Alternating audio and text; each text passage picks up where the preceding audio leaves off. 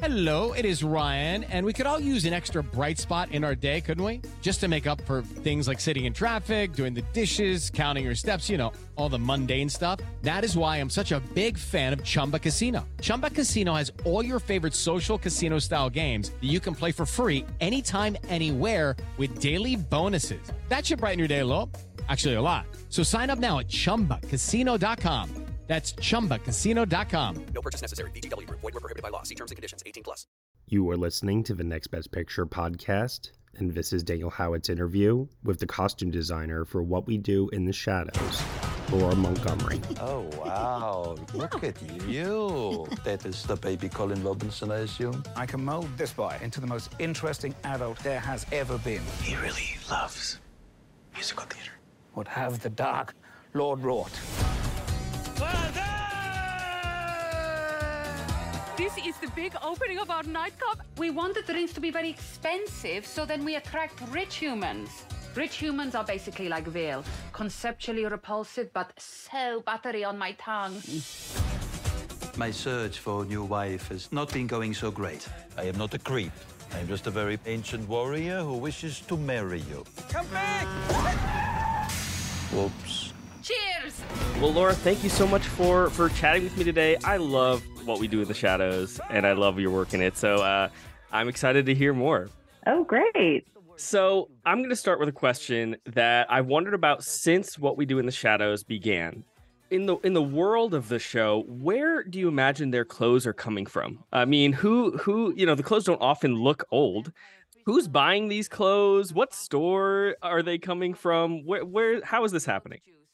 That's a great question, because it's something that I always think about when I approach any show. It's like, where did they get the clothes? Who bought them? I even just, in a meeting the other day, I was like, did she buy this dress, or did she or did her mother buy it for her? So it's, where do they come from? How old are they? So with the vampires, because the clothes look, it's period. So I imagine that a lot of them came with them. So in their travels, they've just been traveling with trunks of clothing. Nandor especially, we have to imagine that. And now that we know he has that treasure room in the basement, that all of his clothes have just always traveled with him. And then for a lot of other stuff, for the more kind of contemporary things that come into the mix, I think it comes from victims, because Guillermo is bringing in a lot of victims into the house. So for me, I'm kind of like, okay, either Guillermo can bring it in. So that's how I think Child Colin got all of his clothes. Guillermo was buying them for him. And then for other things, I'm like, well, Laszlo could have just like grabbed that off a victim's body. Got it. Okay, that makes a lot of sense. Do you think Guillermo is also robbing clothes from anybody, or is he's just shopping at regular stores? I think, he doesn't have a lot of money, so I don't think he does. Normally, he doesn't do a lot of shopping. But then when he started last season, when he was embezzling money from the club, then he got his like really kind of ridiculous, flashy style with stuff that was kind of meant to be stupidly ostentatious. So we had like True Religion jeans, and he had this pair of sneakers that were just so, I think, perfectly him, because they just spoke to every aspiration he had. It was these Christian Louboutin sneakers. So they were already like ridiculously expensive. But they were red patent leather, and they had spikes on the toe. So it was like vampiric and also fancy. So he was able to pimp himself out a little bit. That's great. Well, you kind of answered my second question a little bit. I was going to ask if you could kind of describe the style for each of the main characters. Like, as you're approaching, building their wardrobe for a specific episode, how do you define each of their styles? Sure.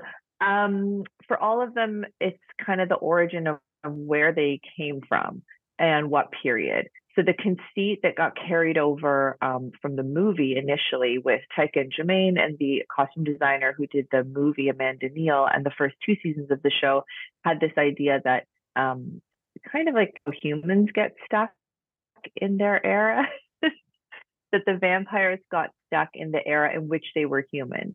So for Nandor, that is 1490-ish, the 1400s. And so I knew the era. There are paintings from that era in terms of the costume research. And then one thing I really tried to do is kind of shift the focus to the region as well and take him out of a European look and make it more of an Eastern look and really center him in that Persian region.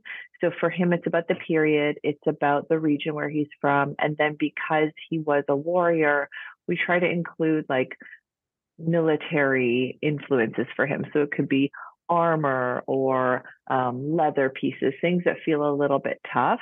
And then, I'll try to translate textures or prints, especially that feel prints and colors that feel like they would have come from the Persian region. For Laszlo, it's Victorian. So he's Victorian, but he's kind of morphed into, I don't know, we got a little 70s rock god in season 4, and that kind of hasn't gone away. We found out that Nadia is quite a bit older than him, but they were kind of married together in style and in the show in that Victorian era, also because she does that mutton leg sleeve really well, which is very like that sleeve existed for not even 10 years. So she gets very 1890s and that the sleeve shape and the skirt. But then she kind of, and this is a Natasha thing too, we pull in influences from kind of her Greek heritage and her Greek aunts of a lot of 80s blingy like Versace, Lacroix, that kind of thing. She has a really fun Moschino like tracksuit basically in season 5 when she's rediscovering her Greek heritage or her anti-Paxton heritage.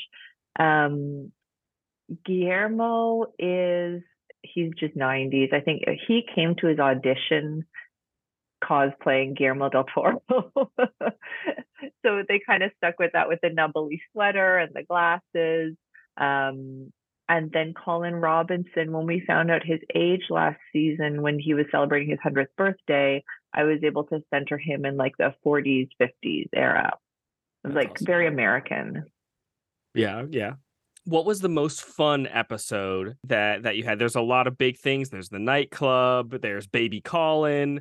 You've got a lot of things going on this season. What was the most fun for you specifically? The most fun, the one that I remember the most, the two that I remember the most, I would say, and they happened kind of at the same time, were the night market.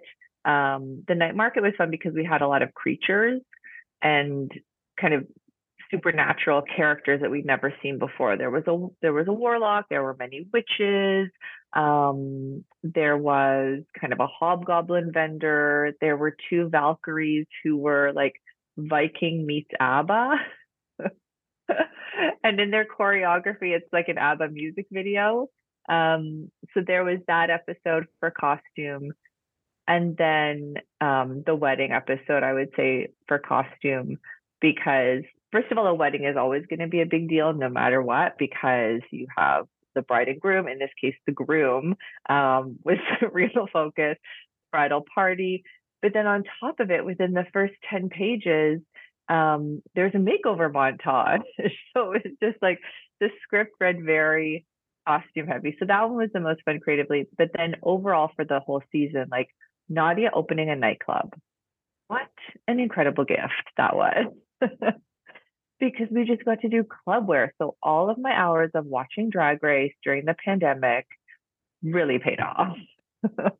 That's amazing. That's amazing. Yeah, I was going to ask about the nightclub itself. I mean, such a huge amount of people in they're mostly dressed in vampire, garb. So tell me, how do you approach such a large scene with so many people?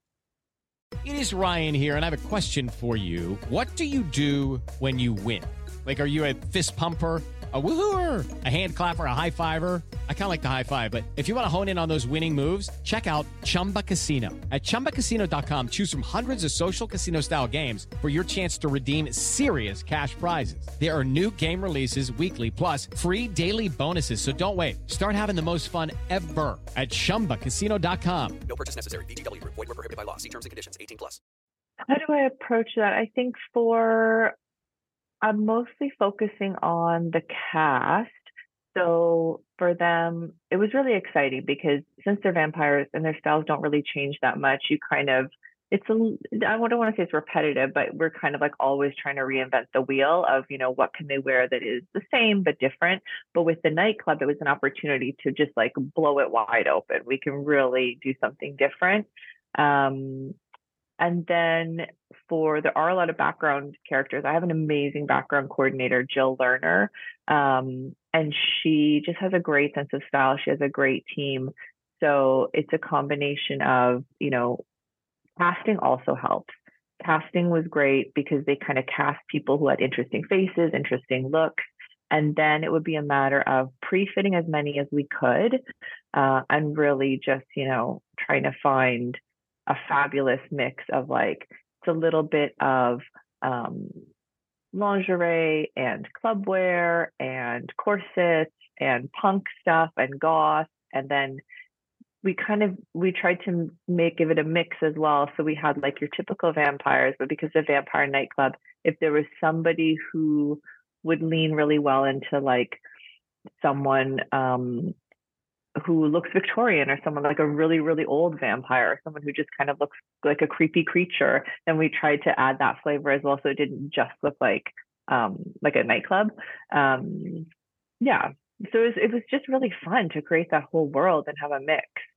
What's your typical timeline look like for a specific episode? When you get the script for the episode, how long do you have to prep? Things like that. Well, it's very short. So our schedule, the thing is, the episodes are 22 minutes long. So the episodes are not long, but they have a lot of costumes just because the format of it, it's usually between 3 and 4 script days in an episode. And then they have the talking head bit, which, unlike a reality TV show, they kind of started the convention early on that, when you watch reality shows and whenever they give a 2-camera interview, they're always in the same clothes. Shadows is not that. It's more documentary style. So within those talking heads, they might have 4 to 8 changes. And then our shooting schedule is usually September, October, November. It's 3.5 months usually. So, and we block shoot. So we'll shoot 2 to 3 episodes at a time. Usually we have 2 weeks of prep at most, where we are getting the script. Sometimes I'll have an outline. Sometimes I will have the script already. So I'll be able to start thinking about it, but we might not have casting on the day players. So I can't actually start like shopping or building. And so then, once it gets going too, it's really full on because as we're shooting, we get the script. So we're shooting and prepping at the same time. So to answer your question, I would say anywhere from 14 to 10 days to prep for the upcoming blog. Wow. That sounds stressful. Was there, were there any moments with such, that's a shorter window than I expected you to say. Were there any specific costumes or episodes or anything where it was like you were really down to the wire on a specific look? There was one, I'm trying to think if it was this season or season 3. There was one time when, I think it was actually season 3, there was a dress that we were building for Nadia, and we were like, okay, we know this dress is like, it's got, how many X number of patterns, dozens of pattern pieces, different fabrics. It's a Nadia dress. It's a thing. And we need 3 days at least to build it usually. And then they changed the schedule. And it was a scripted moment of like, it's her, I think it was her first day of being on the Vampire Council, and her first, I think it was when she went to the House of Millennials. And so they wanted her to look kind of like extra dressed up for that. They switched the schedule. So all of a sudden we had 1 day to build that costume. So that was pretty stressful. And, there is a world in which you can just not build something new or pull from the closet. But I was like, already we're all invested in this new thing that we've started and we want to service a script. So like kudos to my team. They actually pulled it off. And we were just like, I can't believe we made that dress in that amount of time. That's amazing. Do you have a specific favorite single piece that you designed for season 4? Favorite single piece? Great question. I'm trying to go through the Rolodex of all of them. I think I really liked Nandor's wedding look. It had a lot of kind of components to it, pulling from different references. And it was something that we hadn't seen him in before. So there's a tunic, and like a base tunic, and then a jacket over top that has a really nice, like, deep U neckline that he hadn't done before. We did a beautiful Sam Brown harness, matching boot detail, and then he was the one who had the train. He had a long gold velvet cape with a train that came off for the reception. He was the one who had a costume change, not the bride. A hat that matched, and a shoulder piece that had gold chains and a lot of hand embroidery on it. So that one was really a labor of love. And I think I liked that there were so many different elements. Usually we don't have time to make so many different elements. Yeah, and it paid off. That was a great look. So good. Well, for season 3, you and your team won your first Emmys last year. Congratulations. So incredible. And what's really impressive is, especially with the other nominees in the category. I mean, you were the only comedy, the only half-hour show, and the only show that wasn't like a major franchise as well. So that was incredible to see you guys pull off the win. Do you think that craft work within comedies across the board is a little underrated when it comes to like flashier dramas or things like that? That's a great question. I'm trying to think in terms of costume. I think that a lot of comedies are, like, I'm thinking of something like Mrs. Maisel or The Great, more period comedies. I think those costumes are quite respected. No, not necessarily. Sometimes the drama will demand a more kind of serious tone. And that's where I think with Shadows, we try to keep it serious and naturalistic. And that's where I think it helps that we're not doing things, or I try not to do anything that looks too gaggy or too costumey. And so maybe that helps with it. I think, if you're doing like a variety comedy special, then it might not have the same, you're just kind of like, it's for a quick effect. But I do think that there are some comedies out there where, if you're putting in the time and you're really creating that world, then it can be really effective. But you're right. It was like the most surprising experience for me to be up against shows that have, huge budgets. And just like, it just felt like we were a weirdo in that category. But it's a testament to how much people love this show, really. And a testament to how incredible your work is and how much it elevates the show. Laura, thank you so much for chatting with me about your work. Again, I love the show and I love your work in it. So thank you again. Thank you so much. Have a good day. Hey everyone, thank you so much for listening to Daniel Howitt's interview with the costume designer for What We Do in the Shadows, Laura Montgomery, here on the Next Best Picture podcast. What We Do in the Shadows is up for your consideration for this year's Emmy Awards, and the FX show is available to stream on Hulu, with Season 5 set to premiere on July 13th. You have been listening to the Next Best Picture podcast. We are proud to be part of the Evergreen Podcast Network, and you can subscribe to us anywhere where you subscribe to podcasts. Be sure to leave us a review on Apple Podcasts and let us know what you think of the show. We really appreciate your feedback and your support, which you can also lend on over at Patreon. For $1 minimum a month, you'll get some exclusive podcast content from us. Thank you so much for listening, as always, and we will see you all next time.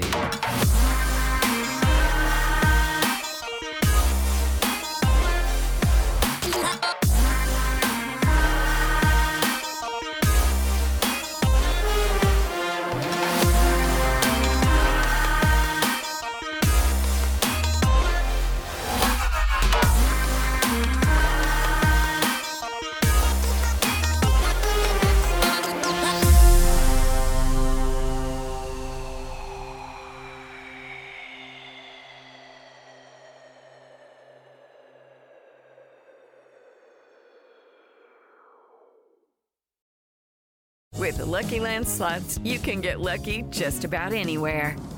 This is your captain speaking. We've got clear runway and the weather's fine, but we're just going to circle up here a while and get lucky. No, nothing like that. It's just these cash prizes add up quick. So I suggest you sit back, keep your tray table upright, and start getting lucky.